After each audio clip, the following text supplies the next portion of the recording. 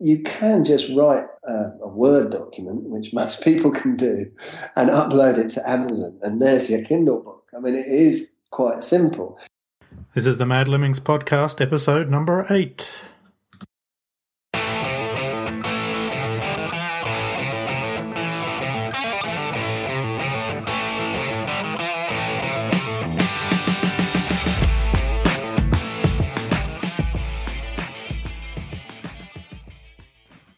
Hey there, and welcome to another episode of the Mad Lemmings online marketing podcast. I'm Ashley Fawkes, your host, and I hope you're having a great day wherever you are. Summer is certainly kicking in.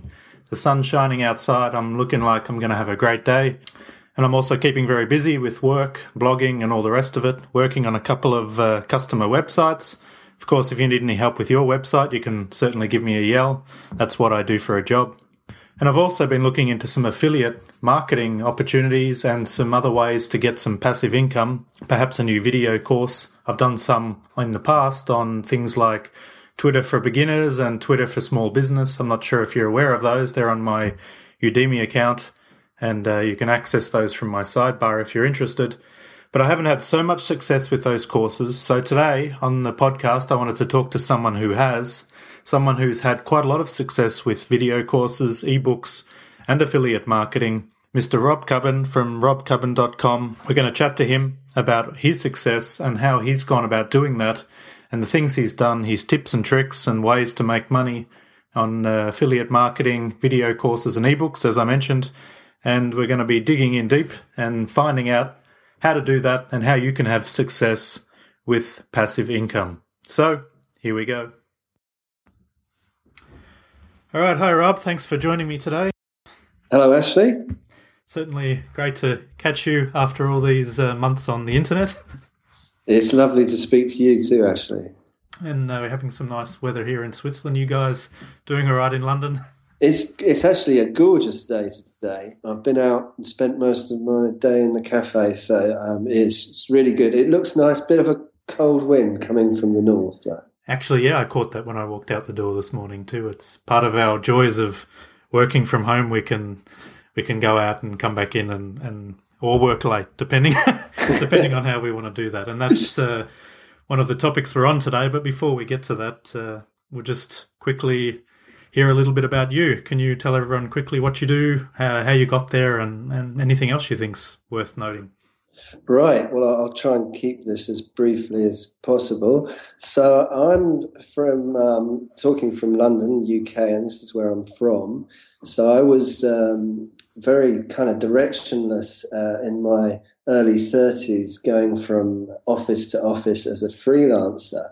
I was doing graphic design. I was actually only an art worker. I didn't actually do graphic design. I kind of took somebody else's designs and laid them out, and it was very much a Mac, Photoshop and Illustrator and InDesign and Quark guy. And then in 2005, I started my website, robcubbon.com. 2006, I started blogging properly, in that I did a blog post every week or so. And that really started things for me. I started to get work from my website in 2006. You didn't have to be a great blogger in order to get some action on Google, I'm pleased to say. So I was very lucky in that respect. And I started to get a bit of work which I could do from home. And because I had found work to be a very unpleasant experience for most of my life, I didn't enjoy work. I wasn't into it at all. I just did it to get money, really. It was quite life-changing to be able to earn money from home and quite enjoy it as well, because I found that I was asked to do more interesting things and I had to liaise with the clients, and I found that very interesting.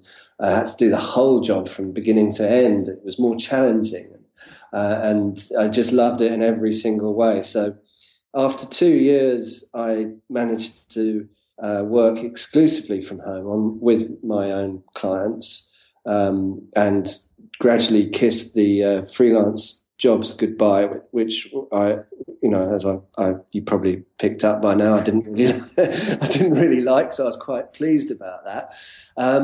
So that was great, and then since then, or since the beginning, really, I've been.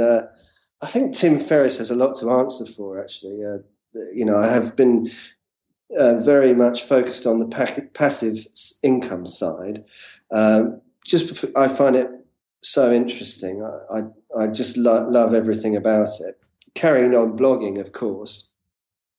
Going into different platforms like Udemy, as we were talking about, and Amazon Kindle. So in the years since then, I have built my audience, my brand, and the passive side, whilst keeping my clients and the active side as well. So that's where I'm at the moment, Ashley. I hope that answers your question.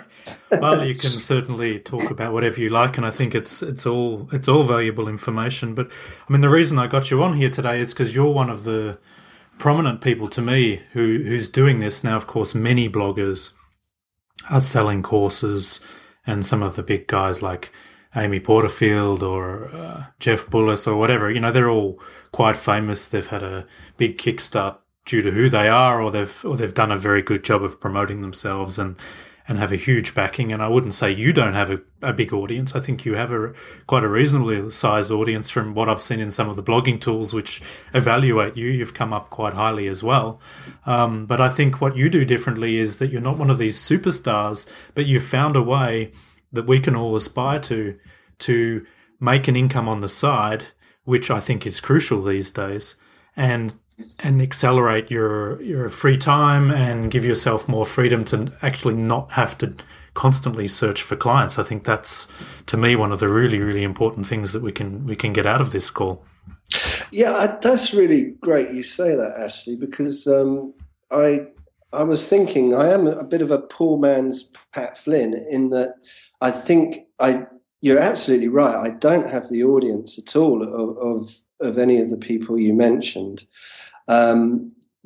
However, I enjoy a lot of what I've done in the last few years, and I haven't made huge amounts of money, but I've made a livable amount of money similar to what I was earning before. And as you say, I have the freedom to do what I want when I want. So it's not earth-shattering. It's not sexy. But it suits me, you know what I mean? Well, I think that's one of the reasons I think it's so interesting is because, everyone aspires to be the next Pat Flynn, and that's great to do that. But it's highly unachievable because we can't all take such a huge audience out of the audience that exists. It's probably never going to happen for most of us. So I think it's better to be, in some ways, realistic. It's always good to strive for things, and it's great to have that on the back burner and constantly push your audience and maybe try to meet people and leverage influencers or whatever you do. That's worth doing. But most of us are never going to get there. So, while we're trying to get there and while we're dreaming about getting there, we need to look at day-to-day life and how to actually earn money. And, you've got the two sides, which is exactly what you do. You've got the side where you have a client and you're getting paid more or less for the hours you work. Mm. And then you've got the other side, which is creating products and selling them, and that sells while you're not working. Okay, you have to market that, and that's something people don't realize, and I didn't realize when I made a course. But yeah, and if you don't do this passive side of things, which is again why I want to talk about it, then you're restricted to an hourly or a package wage, which is restricted by the number of days of the month and how many clients you can get. And if that's all you're ever going to earn, you're always going to hit this ceiling. And even that ceiling may not be hit all the time because you won't always get clients. You might have a really slow period. So I think it's absolutely crucial that we push this passive income. And what's been your strategy on that from the beginning? I'm not very good with strategies, Ashley. I didn't have a passive income strategy at all. I went hell for leather at it, tried lots of things, and didn't always see success, of course, as you might imagine. So I tried affiliate links, or I just naturally put them in my website, and I tried selling ebooks through my own website, and now I've tried Udemy and Amazon Kindle. I mean, I've also tried lots of stuff that hasn't worked, like Fiverr. I've got nothing there. So my strategy is to fail as much as I can and as quickly as I can. And then if you sort of do a splattergun, something's going to hit, and you'll see a little bit of traction somewhere. And you'll notice that something wasn't quite as big a failure as you thought it would be, and then you go for it. That's not much of a strategy, I'm afraid, but that's the best I got. No, that's totally realistic. Again, I mean, many an entrepreneur will say, I mean, if you don't fail, if you're not trying things, and I'm also doing an ad course or reading about Facebook ads, and the guru in this book said the same thing. If you just think and rest on your laurels, so to speak, and stick with the ads you've got, it's not going to work because things keep changing. You have to keep changing. And I think in our world, that's constant. I mean, you have now and we'll go into these in a minute, some really good passive earners that are there, but you're not sitting down doing nothing. I see every time I read your blog, you are trying and planning and trying and planning, because you know that you can't sit down and do nothing. Passive income, as I think Pat Flynn once was quoted as saying, is far from passive. And you constantly have to be doing things, right? I mean, you're more on the book side of things at the moment, I think, right? Yeah, I really like the books, and they're not bringing in as much money as you'll see from my income reports as the Udemy courses, but I just really like them.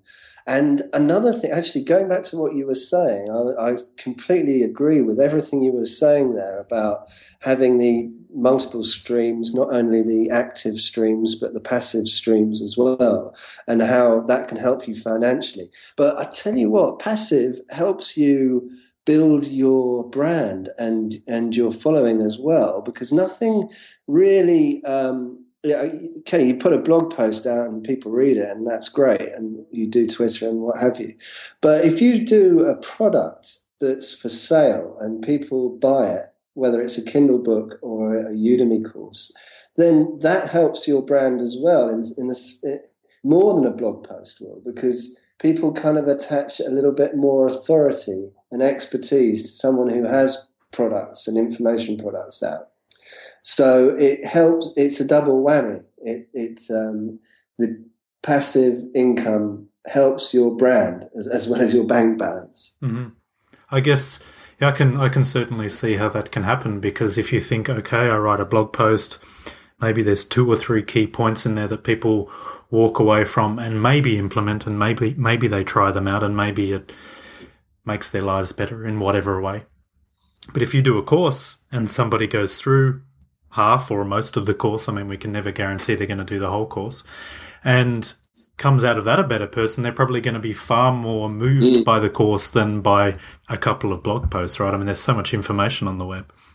Yes, and this podcast as well. People are going to be listening to this podcast, and that's going to help your brand, because it's 40 minutes or however long of audio.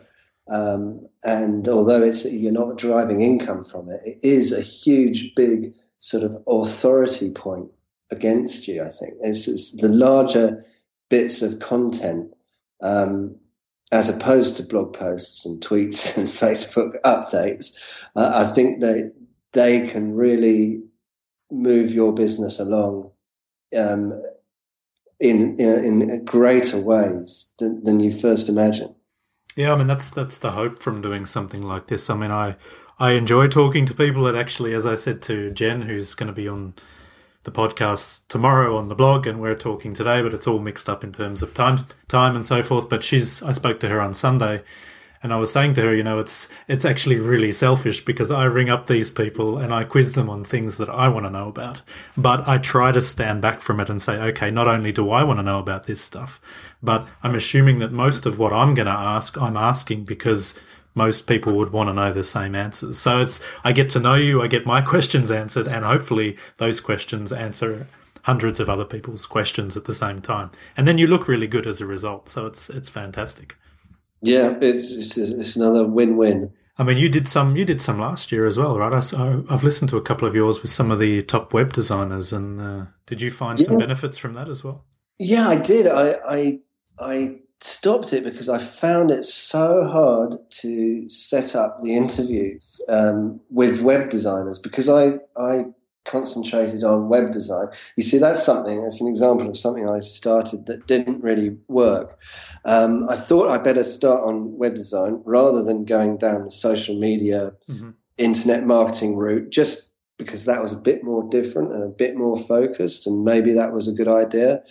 And it turned out it wasn't because I couldn't get the guests. I couldn't find the number of people who wanted to commit to the interviews. Oh, really? So, I mean, it's just a shame, really. There's not so many out there, and the ones that are, not all of them like to be. They were quite happy to do a text interview, but they didn't want to be interviewed or for a podcast, and so that didn't work out. But as you say, I enjoyed it because I enjoyed talking to them, and it helped me, and hopefully it helped a few other people as well. Yeah, and you get exposure too. I mean, I'm also now meeting which people I know, but in this time I speak to them, and before and after the show when we chat, I get to know them far better than I've gotten to know them on social media or via a couple of emails.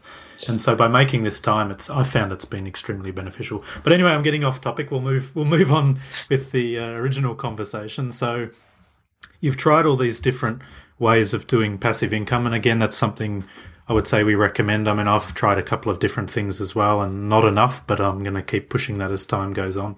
And you've found, I would say, and from what I've seen on your website, that Udemy is your biggest winner so far. Correct. Yes, actually, yeah. That's come along in the last year or so, yeah. And that's, I mean, how many courses do you have up there now? Something like between 5 and 7 from what I remember. I think I've got 9, actually. 9, okay. I'm behind. Yeah, quite a lot. And 4 are, so 5 are free and 4 are paid for. And that's something I spoke to you about when I was doing my course, and I partially went with and partially went against your advice, and I've recently switched back again just this week. But anyway, let's discuss that. Your advice to me last year when I was asking about this was that having a free, smaller lead course, something that almost leads to your other courses or at least establishes trust and authority, is a really good way of building up an audience for then your paid courses. Yes, I think I've given that advice to a few people, so it doesn't surprise me I said that to you, because that's how I found traction on Udemy initially. Just putting out a free course on Udemy. It only has to be 30 minutes long, I think, video-wise. And then you'll get people going on that because people love free. You can also sell it to your list, of course. Not sell it, but because you can't sell free, but you know what I mean. Push it, yeah. You push it. Yeah, thank you. And that'll fill up with people. And all these people will hopefully, or some of them will listen to your videos, and hopefully they'll like you. Hopefully they'll get a lot of benefit from the course material you have, and that will fill up. I mean, after a few months, there might be 2,000 people, something like that. Obviously it depends on the subject of your course and the competition and everything else, but there'll be hundreds anyway. Yeah. And you can market to those people. You can, via the Udemy announcement system, you can send them an email, basically, or you don't have their email address, but you send them an announcement, and that announcement can say, I've got a new paid for course that you might be interested in, and if you're interested in it, here's a discount, you can have 60% off if you take this course now. And a lot of those people will be interested in that sort of deal. So have you found a lot of the traffic for the paid courses comes from that? Yes, a lot of comes from the free courses as well as other avenues. Yeah, because I tried that in the beginning, and yeah, my problem was that I almost did a simultaneous launch of the free and the not free. And if anyone's listening and thinking of doing this, if you can in some way find a way to do a beginner's course or a lead-in course or something similar to your main course and pre-launch it at least by maybe a month or something and build up an audience and some authority. And even if you can go longer, it would be better having a few months, I think, in advance. But I've seen that now. Yeah, my free course, I think, has 600 or 700 users because I put it to paid after a while just to see if I could get some money out of it because it was so popular. But I think that was a mistake. Yeah, because I think the minimum price you can set is $9. I wanted to put it down to $5 or something, but they don't let you. And so I wanted to get just a few bucks out of each person, but actually it's pointless because the difference between free and $1 is actually phenomenal. Yes, it is. It's true. I mean, I heard a study on, I think it was a book I was reading, or I can't remember where I heard it, and they were saying, there's a difference between, they had a chocolate, something like a Hershey's Kiss and a Lindt chocolate, and the price difference between them was something like 14 cents. So one was 6 cents and one was 20 cents. And then they moved the price so that the Kiss was then free and the Lindt was then 14 cents. So the price difference stayed the same. But one became free, where before it was just cheap. Yeah. And so whereas before everyone was buying the Lindt because price for quality, it was just way ahead, all of a sudden when the Hershey's Kiss became free, people stopped buying the Lindt. It switched. It went from like 70-30 to 30-70. Yeah. And that's the power of free. And this is one of these psychological tests people do. So you have to also be really careful with that, I find. Not giving away too much for free, not making yourself, and not just creating an absolute rubbish course either, because I'm getting a lot of really good reviews. I've got 17 or 18 reviews on my free course, and everyone's really happy. Whereas if you've got 17 or 18 3-star reviews where everyone's not particularly happy, you're never going to sell anything. So I think you have to be really careful as well. Yeah. I mean, also, Ashley, I wouldn't worry about having it, both courses released simultaneously because, a few months down the line, you'll get a few more hundred in your free course and you can just sell to them because they don't know what's happened in the past. They don't know sure. That the free course was out at the same time as the paid course. They could only just be hearing about the paid course now and they'd be grateful to hear about it. Yeah. So I think more importantly is just to get the free course out there because that will just get your name out there. And same with a lot of things. It's great to get, as you say, quality free material out there. It's just a good thing to do anyway. And you can think later about how you're going to monetize the authority and the following you have then achieved. But it will benefit you. You may not know how, but the fact that you're putting free content that's good out there in front of people who are consuming it, that's going to be good, full stop. You will find a way of working out why that's good in the future. Yeah, that's what I'm learning as I move through my journey in blogging and online business is that, this past mentality of not giving anything away and it's gone. And I mean, you have to be careful, obviously you can't give everything away forever. You have to establish some services or something whereby you make money and also some other courses, as we say. So you've got services and passive income. But yeah, I mean, I saw one just the other day, another blog I came across through another blogger I was reading. He suggested it. And I saw this guy's been around, I don't know, since the beginning of the internet and the beginning of blogging, and he has a huge following, and he has a 30-day course, okay, very small units, so 30 units, it's 30 videos or something, and it's also on Udemy, I saw, and he has it on his blog as well, for improving blogs, and, that's 30 videos he's made, and he's not making any money from it, but he's an extremely well-established and authoritative blogger.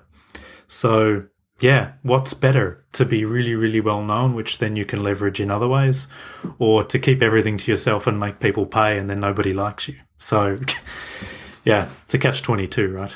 Yeah, no, I would say it's best to just give it away. As long as you're not starving. Obviously, we all need money. You've got to earn money. But if you are comfortable where you are, and the only way you can do it is by giving it away for free, then I'd give it away for free. I mean, obviously that's not, it's not your life's work, but what you can give, you can take a free course off Udemy, and you can take free content away and then start charging it for it in the future. In order to get yourself established and heard beneath all the other people out there, putting out great stuff for free really goes a long way. I really think so. Yeah, and as I've seen from what you're doing, you're doing quite well in terms of a passive income, and you've got more than half of your courses, or I think 2/3 of them are free. So I think it definitely, they don't have to be huge courses. Obviously, your bigger ones are your paid courses, and they require more of your time to develop and record and so forth. But your smaller courses are reasonable units that people can consume and learn from, and then they appreciate it and then follow you in whatever way that is. So what other ways have you been using to market your course? You've also put some of the pieces on YouTube. I've seen you do that before. Yeah, I was just about to talk about YouTube there, because the most important, the other thing to say about my free courses is most of them are on YouTube. Well, they're actually all on YouTube, and they all should be on YouTube. Mm-hmm. Because when I discovered Udemy, I'd been on YouTube for 3 years or something like that, and so I had a lot of stuff on there, which I could fish out on my hard drive somewhere and repackage into a Udemy course. So actually creating the course didn't take me any time at all.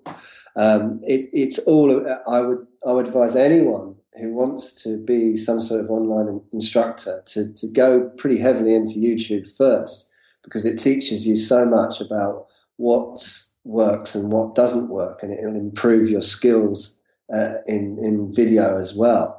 I'm big on YouTube, totally, and it helps to sell the courses. I've also seen you've promoted some of your videos as like on Triber. We both use Triber. Maybe not everyone knows that it's like a blogging community where everyone helps each other by tweeting or pinning or whatever. There's multiple channels that are used, and everyone helps each other out in groups called tribes. And you sometimes post a piece of your content there as your post for the week as something to share. Is that another strategy you've been using? Yeah, where did you say that? I think it was on Triber, right? You're on Triber as well, right? Yeah. That would be an automatically okay. a YouTube video that would have automatically come out in Triber there. Okay, so you've put your YouTube channel direct into Triber, or how do you do that? Yeah, that's that it was one of Eileen Smith's tribes is meant to be for YouTube. And I think a lot of people have joined it and they put just their normal RSS feed. Mm-hmm. But you can just get your YouTube RSS feed and put it into Triber and put it into... I did it with that tribe specifically because it is her video tribe. And I didn't know you could do that until Eileen pointed that out. Yeah, So she has some amazing she tips. is amazing. Yeah. Yeah, she was actually my first guest on the podcast because she's the podcast queen. I thought, oh, she won't refuse me an interview, and she was like, yes, I'm there. I'm your first person. Awesome. Yes, yes. I think if I was starting a podcast tomorrow, I'd probably ask Eileen to be my first guest as well. Although I don't know how she finds the time because she's got a job. Yes, yes, she does. She doesn't really want to give it up. She actually, when did we do it? I think we also did it Sunday afternoon. A lot of the States people I grab, it's quite difficult if they're not working from home like us. Then I have to grab them, on weekends or later. It can be really difficult. So yeah, like with Jen, she was in San Diego. That was a really huge time difference, and we managed yesterday. She'd just not long gotten up, and I was about to have dinner. So it's that kind of it's that kind of problem. Okay, so that's more or less Udemy. So you've got your free courses, you've got your paid courses, you've got promoting internally to the groups that have used your course before. You have access to those. And then you've got your YouTube channel, which has got all your free content on there, either before or after the course. And I haven't done that because I'm so rarely on YouTube. I really need to get on there and promote my course more. And when you put the videos on there, do you put specific links to the course then in the description? And is that how you promote it? Yes, and I can make them YouTube specific discounts as well, so I know they're coming from YouTube. Yeah, because you have all the coupon. You can put all the different coupon codes in Udemy and track where people are coming from, right? Yeah. And another thing, two more things I can think of for Udemy as well. One, of course, the email list. You can get lots of sales from that, of course. And Kindle is very good as well. So I've got a Kindle book that's out on the same subject as one of my courses. So there's a coupon in the back of that Kindle book that does quite well. Because if somebody's going to read a Kindle book and quite liked it, then they'd quite be interested in a 4-hour long course on the same subject, going in more detail. Yeah, that makes sense. So kind of like a primer, and then they go, okay, I'm intrigued or I've learned a bit, but now let me go in depth in long videos. Okay, that's a cool idea as well. Yeah, exactly. Yeah. So then after doing all these courses, and actually that's one last thing I have on all of my topics, the ideas for all of these courses, do you just have them from your daily work, things you see people need to learn and that you could teach? Is that how you come up with it, or do you have how do you do that? Yeah, I saw that was a question I was going to flounder with, actually, Ashley, when you sent that to me, because as you say, the course material that I've come up with is kind of the same stuff that I've been coming up with in YouTube and my blog through working from clients. So it's building pretty obvious stuff, really. It's building websites, marketing websites, running a web design business, and also Photoshop, Illustrator, and InDesign, 3 sort of design packages that I'm familiar with, and it's been fairly obvious what I do with them because of the YouTube stuff and the blogging stuff that I've done. So there's no great strategy I do for course creation or course topic creation. However, there is that thing that we were talking about earlier of getting someone to do something.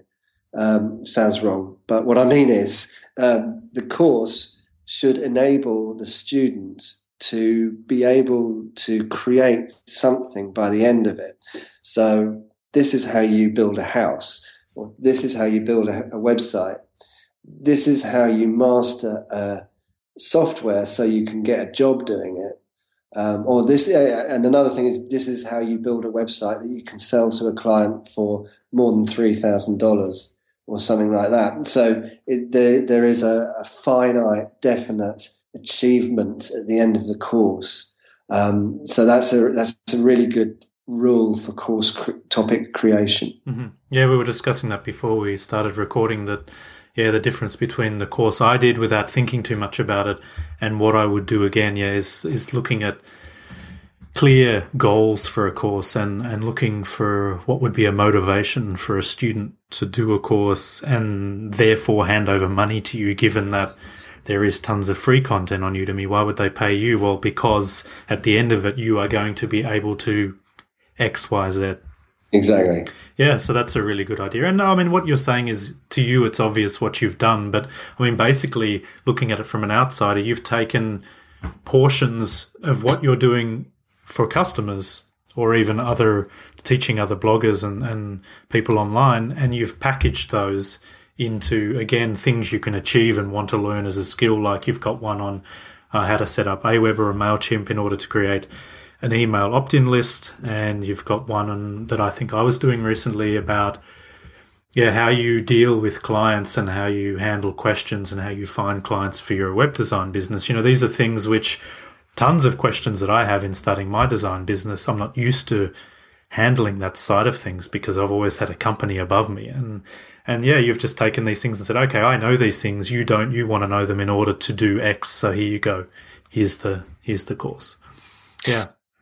Yeah, absolutely. It's something that stuff with clients. I tend to write about it quite a lot, and how to run a web design business as well. That there's stuff that people they kind of like. I get a lot of emails about it. That's another thing, you know. If you get a lot of emails about it, I tend to write and create content around, you know, questions that I get asked. So it's the old story of your audience will tell you what product to create. I think that's something that Pat Flynn says, or some people say. Yeah, it's very true. Yeah. Sure, because I mean, if someone's bold enough, because I don't get too many emails, and when you do, it's someone who's really either got a really big issue and really needs to ask, and is bold enough to ask, because most of them are too shy to ask. And I mean, they think, I don't know, we're unapproachable or something, but actually I'm quite happy to answer any email that comes into my inbox. But yeah, you're right. I mean, someone who writes to you has obviously got an issue, and if 5 people write it to you, then it's obviously a big issue with your audience. And so think about how to solve that problem in a more complete way. And a course is a great way to do that. Exactly. So you've taken this course idea and then you've basically piggybacked that onto the Kindle ebook. So how does one go about doing that? I mean, I'm seeing it's really popular, and as I said, I was talking to Jen on Sunday. She has a How to Use Instagram for Beginners book. So I mean, you can write these things. You have to put them in specific formats, all that kind of stuff. How do you go about doing that kind of stuff? Yeah, Kindle's great. I love Kindle. It's actually 10 times easier than you're going to think it is. That's great to hear. Yeah. I mean, I've done a video on it recently, actually. And it's so easy. You just have to. There are issues with formatting. I'm not saying it's actually okay. It's not perfect, but you can just write a Word document, which most people can do, and upload it to Amazon, and there's your Kindle book. I mean, it is quite simple. However, don't let me make it out to be the paradise that it definitely isn't. I mean, Microsoft Word isn't the most simply constructed piece of software, and it chucks out hideous HTML that would make a grown man cry. So you're using another tool to do this then? Yes and no. I mean, if you're just got if your Kindle has just got paragraphs and headings, then Microsoft Word will do the job. Yeah, won't be perfect, but if you're reading a Kindle, you don't actually read a Kindle to see great typography at work or great images. You read a Kindle for the words. Exactly. So you know, Microsoft Word. I mean, I could go on for hours about Kindle, but you could just do Microsoft Word. And it's more important that you get the subject of the Kindle right and know your audience and know there's demand for it and the marketing. That's much more important than the formatting. And I'm a designer, so yeah, sure. You know, I should be much more into the formatting, but and I am struggling with it now because I want to be able to get to do the perfect Kindle. However, as with product creation in general, getting it perfect is not the most important thing. The most important thing is to get it out there, and so you can just write a Word document and give it a title and put it up there, see if it sells, because it is the most amazing thing in the world. It's self-publishing, 10 years ago, you couldn't do this. It's so cool, So how do you convert these things into this special Kindle? You don't even have to do that. You can upload a doc. Right. Okay. KDP.amazon.com, and they'll convert it for you. I am doing it via InDesign with a free plugin, and you can also do it with Scrivener, which is, I think that's just Mac only. But I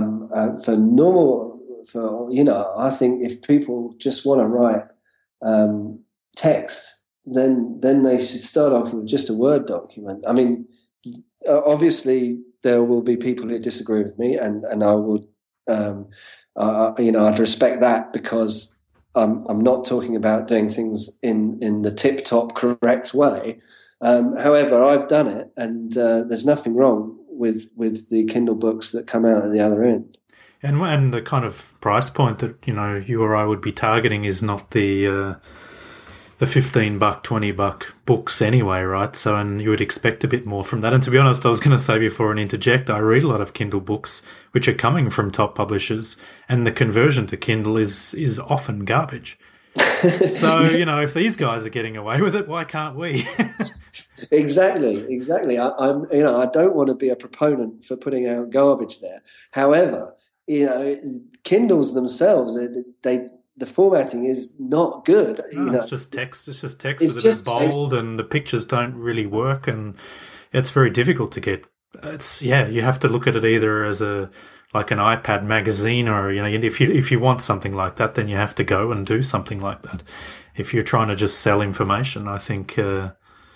Yeah, I mean, the Kindles, they're all different. You've got your different devices there for starters. So how are you going to get away with widows and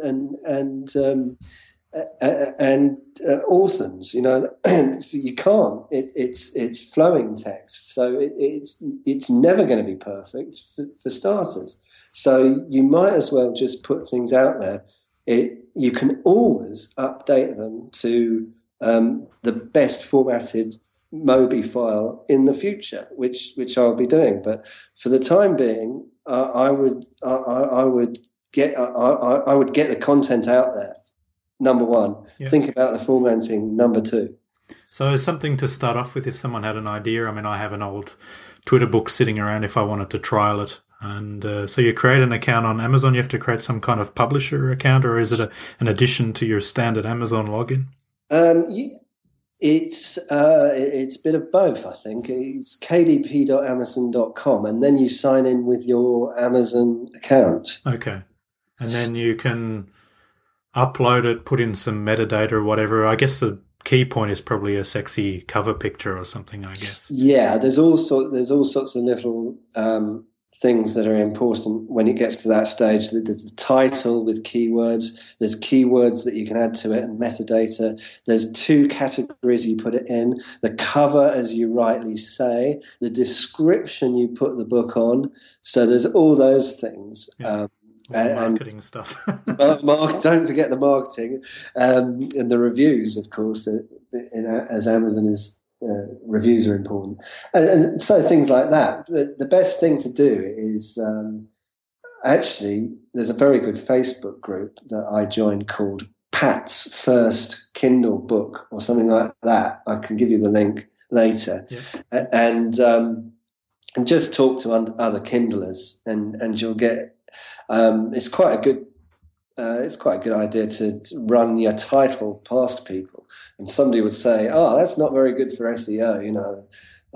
You could change it to this, blah blah blah blah, and that might be a bit better." And I've come up all my titles. I've run through this group first, and the covers as well. Mm-hmm. So, and there probably are other Facebook groups as well that'd be good for that. And so some of the strategies I've read about on there, I had a friend who published actually a really nice book about meditation recently, and she did it on Kindle and in real life. So that was a bit more of a tough job. She had her partner's brother, who's an illustrator, illustrated. So it was really a fancy book. But I remember her discussing, or at least I think it was her or someone else talking about, when you first publish, there's a certain period where you can do the push and give it away for free to try and get the downloads and the reviews up in order to get it kind of noticed. Is that a strategy that's used quite often?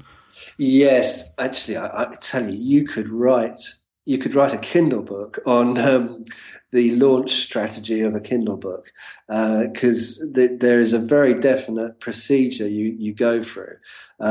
Usually, you put it out at 99 cents and get a few sales on the board first. Then you can, if you there's a little technical point here. You have to put it into KDP Select, which is different to just putting it out on Kindle. And KDP Select it needs to be only on Amazon. It can't be on Barnes & Noble or Apple or Kobo or any of these other outlets. It has to be unique to Amazon. And once you put that, you have it, and if you decide to do that, put it on KDP Select, you can then put it for free for 5 days out of every 90. Uh-huh. And those 3 days, you'll get, obviously they'll go through the roof. Yeah.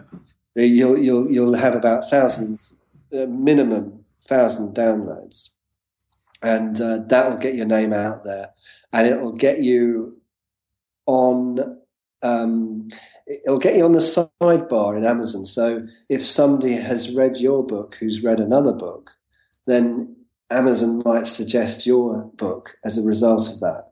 So that's why 3 days are quite useful. Not only does it get your name out there amongst the people who've actually downloaded your book, it'll also get you suggested in the Amazon algorithm, or it might do in the future after that. Yeah, I guess there's no guarantees, but I mean, it's certainly worth trying, because I did similar things on Udemy. Some people have written to me and said, "Oh, you've made so many sales, you must be rich." I'm like, yeah, well, if only that was true. It's actually, reality is quite different. Udemy, when you sign up, suggests that you promote your book heavily, your course heavily for free in order to get numbers and reviews up, which I think is a standard everywhere. It's the same as the whole book dumping thing for the New York Times bestsellers. You know, they sell their books and then they go and buy them again from the shops. You know, this whole kind of thing.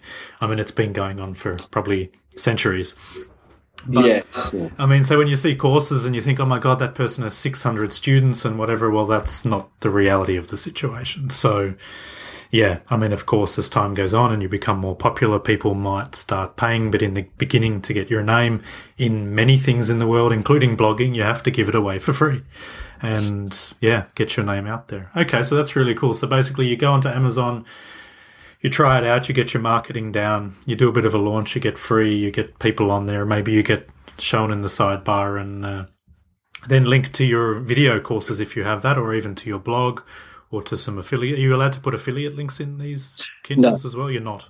Actually, it's a grey area. You're not allowed. I wouldn't. I would. You don't want to get kicked out of Kindle, yeah. Yeah, let's say no. Let's be on the safe side. Let's just say no to that question. Although there's a debate there. Yeah, I mean, it's something that I've noticed recently. I have been playing around with some software tools, and they block you from using, or it's actually Aweber that blocks you from using this thing for a sign-up because you need specific double opt-in and all of this sort of stuff. So, yeah, if you want to do these kinds of tricky things, I would say what I do if I want to use an affiliate link somewhere I'm not supposed to is I put a blog post in there, which is maybe a review of a product which has links in it. So I'm actually linking to a very detailed discussion of a product rather than just blatantly selling a product. Yeah, I think it's always better to be on the right side of the law. And if these platforms can't keep their laws simple enough for everyone to understand, then that's basically that's your problem, not their problem. So you probably got to be whiter than white because you don't want to get chucked off the platform.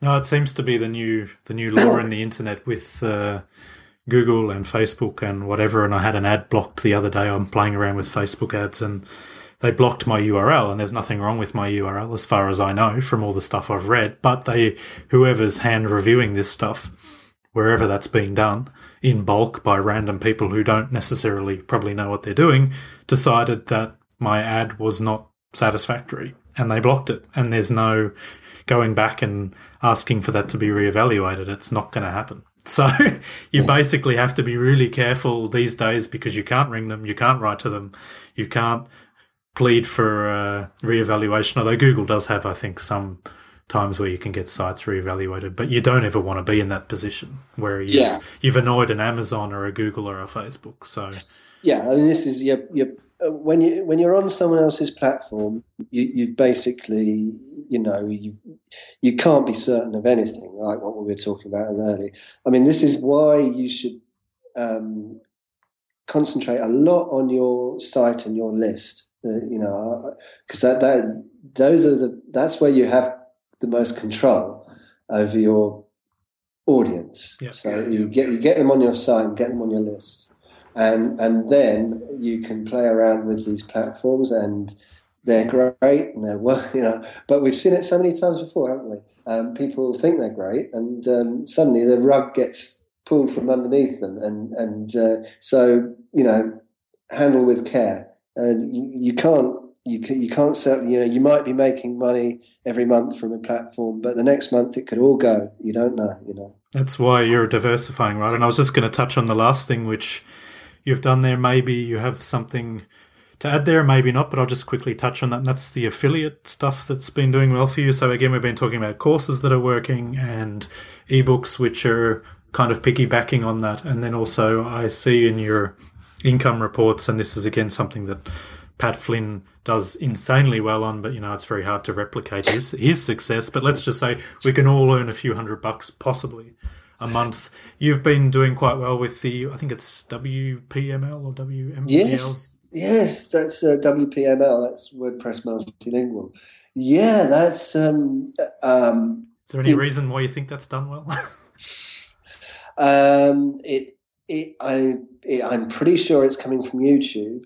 And I think I'm doing well with that because not a lot of people know about it, and I just think I think probably a certain amount of people are going to YouTube, keying in something like WordPress Multilingual. How do I get my site in another language? They come along to my video where I show them how to do it, and click the link below, which is an affiliate link to WPML, which is an excellent plugin. Mm-hmm. If you want to make your WordPress website multilingual, you can do a lot worse than get this plugin. It's not very expensive, and you just set it up, and it's pretty easy. You can translate the whole of your site and put up a language switcher in the header, and that's it. So. Yeah, it's a result of I did that job for a client once, and I've done it for a few clients now. And so I wrote about it in my blog, and took me 5 minutes to find whether they had an affiliate scheme or not. And sure enough, they do. So I put the link in and forgot about it for a few months, and then all of a sudden the checks start coming in, or the PayPal emails or whatever they are. Yep. And it's not a lot of money, but it's a bit of fun. It's a bit, and it dribbles in, and it maybe pays for your hosting or whatever. And this is what I do with most of the money that I earn. I don't really go and buy a new computer based on my new money. On the money, I go and pay my bills. My Buffer account and my Bluehost and whatever. But actually, what you've basically done there, and it's interesting to hear. I've been thinking of trying something similar. Is you've done, I think, one of Pat Flynn's strategies, and inadvertently it sounds like he makes most of his money from Bluehost and what's the other one? I've forgotten now. But anyway, he basically makes the money off from the keyword search like Market Samurai and so forth. And he does that through providing really detailed videos, and then I was wondering how he was getting the link to the affiliate. I was thinking he was getting them back to his site, but if you can put links in YouTube itself, then obviously from that. And I think that's how he does it. He either does really huge long webinars and then puts those on YouTube and then links to all that stuff. So basically provides huge amounts of value, and then someone ends up clicking on the link. So yeah, I remember hearing him say once that you show people how to use the product, and then that so they can see you using it, and they see how to use it. They see, look, if I buy this plugin, I'll be able to do this in 5 or 10 minutes if I just follow this video. And then you've got one link in your YouTube video description. You can put as many links as you want, but the first one will be visible underneath the video in YouTube. So it's a no-brainer to click it and get the plugin. I think that's how he does it for Bluehost, and that's how I do it for WPML. Yeah, it sounds like a good strategy because, I've been sort of pushing some products on and off over the last year, and had dribbles of money come in here and there, really nothing significant. And I find that even if I push a product with a blog post and even a video in the blog post, thinking, okay, I really, really, really endorse this product. I love it. I use it all the time. I want to show my love for it. And I've had pretty much 0 bites from these posts. I don't think I've almost had a single sale. The only sales I've ever had from anything that I've pushed has come from getting to number 1 on Google, which is part luck and part planning. But and so this other strategy seems to be actually really good. Provide useful info in a video, which maybe you're using for other purposes anyway, and then maybe, if you're lucky, make some money on the side from it if it does well. Yeah, that's always how I've done it. It comes from usually I've discovered how to do something well through working from a client, and then I've found out that they've got an affiliate scheme, and then I've gone and written a blog post and done a video about it. Mm-hmm. That's usually how it happens. Yeah, no, I think it's a great idea for people. So I think we'll wrap up here. We're getting towards the 55-minute mark, and people will probably want to stop jogging or walking the dog or whatever they're doing, and and go back home. No, they should do 10 minutes more if they're jogging. Yes, you haven't done enough. Get on that treadmill. Final sprint there too. So just to wrap up, so we've got basically Udemy and Kindle and affiliate marketing. So some great ideas for people there, and I will get some links from Rob's blog and all the posts that he's written for there. We'll discuss that after the call and in some emails, and I'll put all of that in the show notes, and the stuff we've been talking about, the tools we've been talking about, and all of the stuff that Rob's written on that. He's written a lot of great material on how to do all of this stuff, and we'll certainly link to all of that. And before we wrap up, Rob, anything you're working on at the moment you want to quickly talk about, or anything coming up? Oh, I'm doing. It's nothing interesting. I'm doing a new Udemy course and a new Kindle book, and I'm desperate to get the Udemy course done because it's been going on for 4 months now, and it's just driving me mad. It's like when you nearly finish something, you can never finish it quick enough, and so I'm just trying to get these products out, and then I maybe go on holiday or something. I don't know. All right. And you want to do a teaser? What's the course, or you don't want to mention that yet? No. Well, the course is another. You remember the Udemy course I did where I'm talking to the client? Yeah, I saw that come up. I haven't looked at that yet. Yeah, you actually did one sort of in a duet with a lady, yes. Right? Yes. We don't sing though. That's really, for the next course. Yeah. No, it's the accumulation of that lady's website. So I'm building it for her live, and it's just gone live. The website's got live, so I've just got to do the final few videos for that.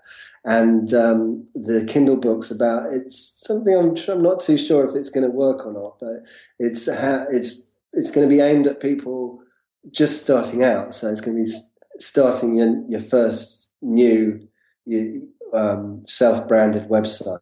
So it's going to. I have no idea if that's going to do well or not. Well, with billions of people on the web, I think there's room for everything.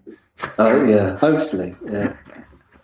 All right, so people can find you at robcubbon.com, and what's your number one social media people should try and connect with you on if you have a preference? Facebook or Twitter, I guess. I mean, I'll put the whole lot on in the show notes. I always do that. I'll grab everything from your website. But just in case anyone's wanting to connect, I mean, I know I have my preferences for Twitter and Pinterest, although Pinterest's not a great place to talk to people, but Twitter certainly is. And, yeah, we'll put all that stuff in the show notes. And, yeah, thanks, Rob. We're all going to run out and become very lazy, sitting in Banana Lounge, drinking cocktails and living from the non-passive passive income where you're constantly creating new courses. And let's not make it as silly as it is, because you do need to do some work. It's not simple, but it certainly helps to have a good base income there instead of relying on customers all the time. Yeah, I mean, have a bit of fun along the way. That's certainly a point. But it's good fun working from home and talking and connecting with cool people like yourself, Ashley, and it's all good. Yeah, no, I love it. It's great. It's a great life. I recommend it for anyone. And if you're not doing it yet, certainly slowly work your way towards it and ask us for help, connect with us, and we'll do everything we can to help you, because we love it and we just want it to spread like wildfire. So thanks, Rob, and have a great rest of your day. And you, Ashley, I hope to talk to you soon as well. No worries. I'm sure we'll have another chat about something soon. There's always lots to talk about. That's true. All right. Thanks, Rob. Cheers, Ashley. So there you have it, Mr. Rob Cubbon. He's a man who's certainly digging in and giving it a go, finding out lots of different ways to make some passive income. Even if he fails in the beginning, he tries again and gets it right the next time. And I certainly recommend you give it a go. Try something out. The easiest thing, I think, is potentially an ebook, because as Rob said, you can just do that from a Word document. I did some video courses. That takes a bit longer, a bit more of an investment of time and a good microphone and things like that. But that's also worth trying out. And if you check out Rob's income reports in the show notes below, you'll certainly see he's making a reasonable income from passive income. He's no millionaire like Pat Flynn, but he's certainly making a consistent and even more each month passive income. And I think that's something we should all be aiming for, something to support ourselves in our everyday lives, whether that's your job or your work like me as web design and trying to get something as a basis, a safety net, just in case you don't get any work for the month. I think it's always great to be exploring new opportunities. You never know when something's going to go wrong, whether it's with your life or the things that's going on online. You have to always have a backup plan. So give it a go and let us know how you get on. And if you need any help, Rob and I are certainly here to help you out. And if you want to make sure that you get every episode of this show, you can subscribe on iTunes or Stitcher. I have those icons below the show here. And if you could leave a review if you enjoyed the show, that would certainly help me out a lot and help me reach more people. And either on iTunes or Stitcher, that would be fantastic. Or just leave a comment on both of those platforms, or leave a comment in the notes below on the blog. And I'll certainly reply, and I think Rob will too. So have a great day and see you in the next episode.